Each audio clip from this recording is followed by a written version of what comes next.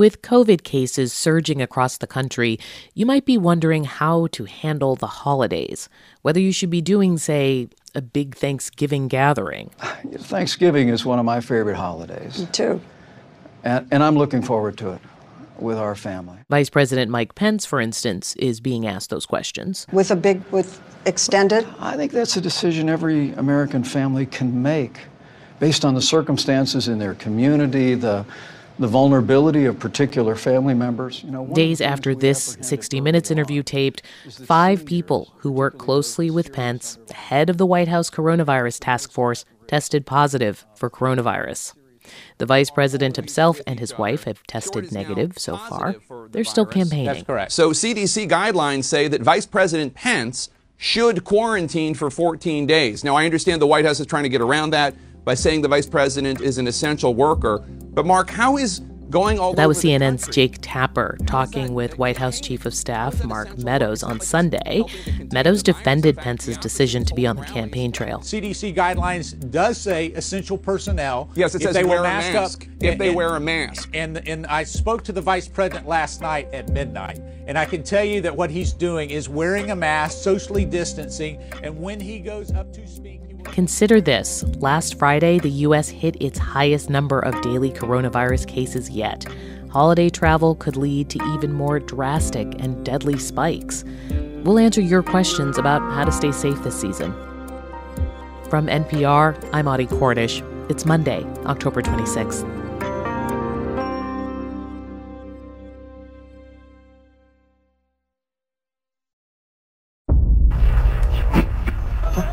Voting is crucial, and I don't give a damn how you look at it. Is this America? It was we, the people. The land of the free and the home of the brave. Not we, the white male citizens.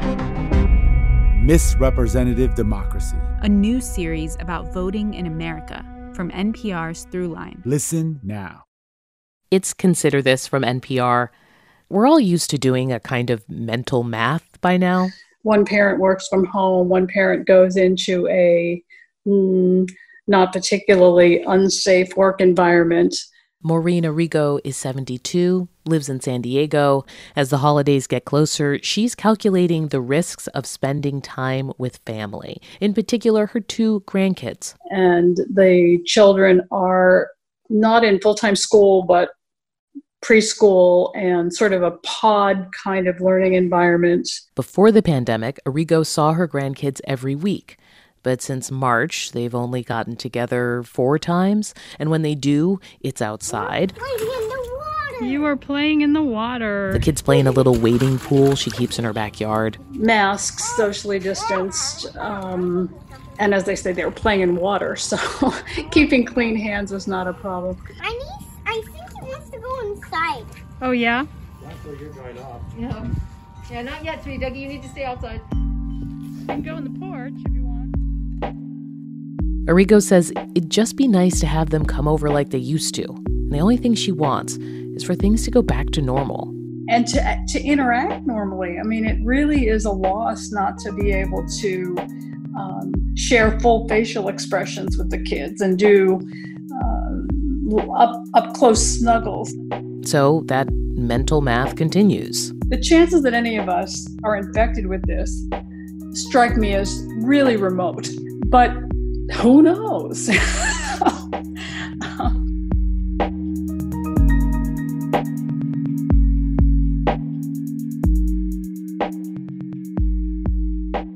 Well, in the spirit of salvaging the holidays as best we can, NPR's Allison Aubrey and David Shaper are here to answer some questions you all had about travel and gatherings right now. Hello to you both. Hi there, Audie. Thanks for having us.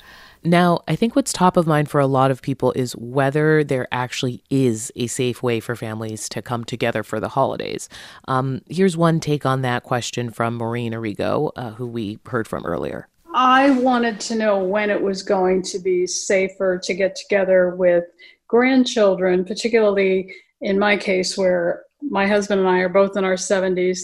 We don't have any other vulnerabilities, just our age. Allison?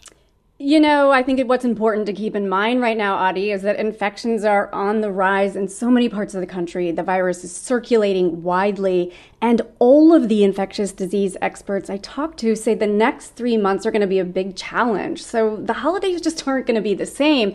There's just no such thing as zero risk when we get together with family members. I mean, age is a risk factor. And though people who are 70 and healthy would likely do better than people with more risk factors and chronic diseases if they were to get infected, it's really a bit of the roll of the dice. I mean, the virus is unpredictable. And I think bottom line, if the grandkids have been exposed, we know it's possible for them to be asymptomatic and transmit it. I mean, Maureen Arrigo says she's from San Diego. Given the weather there, outdoor socially distanced visits would probably be lower risk and the best option.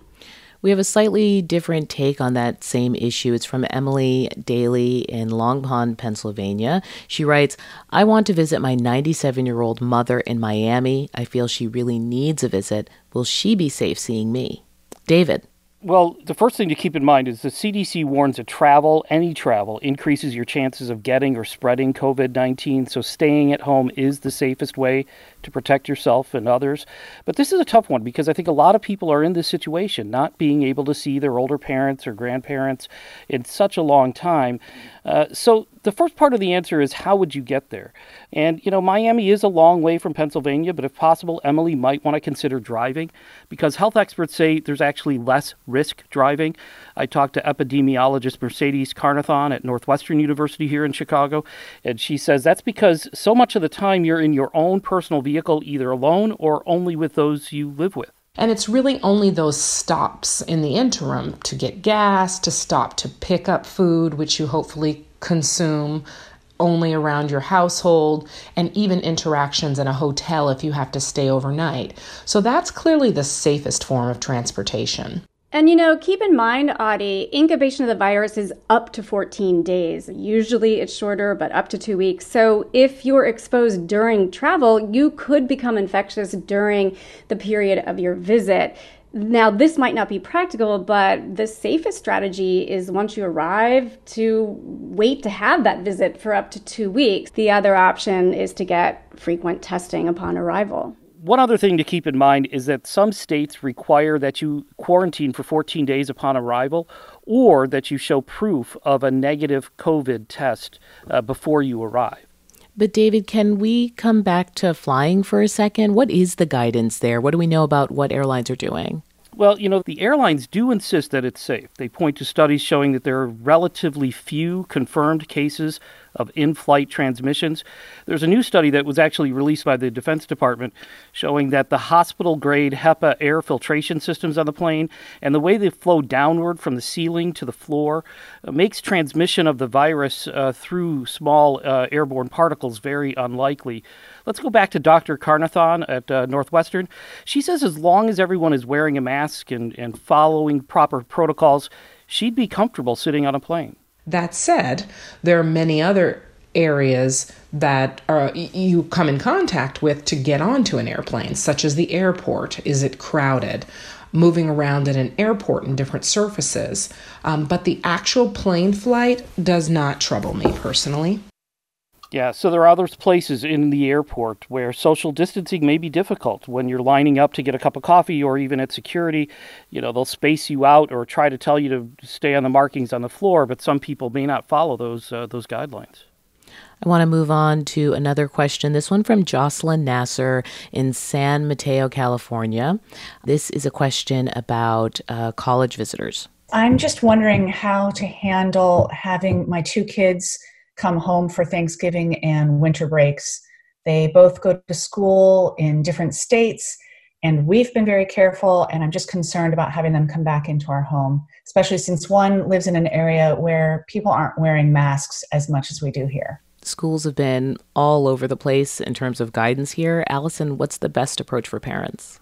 Find out if the college campus where your kids are coming from has exit testing. Just as many campuses required entry testing at the start of the semester to make sure kids weren't coming in at the start with a COVID infection, some schools will give students tests the day of or the day before departure. I spoke to Bill Miller. He's a physician and epidemiologist at Ohio State about this, and he has another tip to gauge the risk.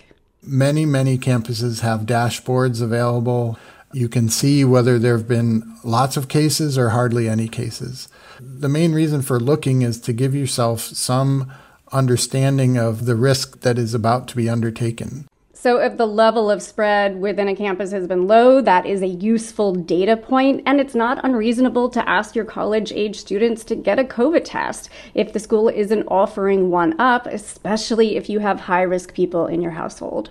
We've been talking about people who need to travel to see loved ones, but there are listeners who are curious about getting together with people who live nearby. Here's Katie Cullen in Brooklyn. My question is, I do not feel safe eating or doing any other activity indoors without a mask. What are some suggestions for safe winter activities once it gets too cold? How can we socially distance visit with friends safely when parks are an option? Allison?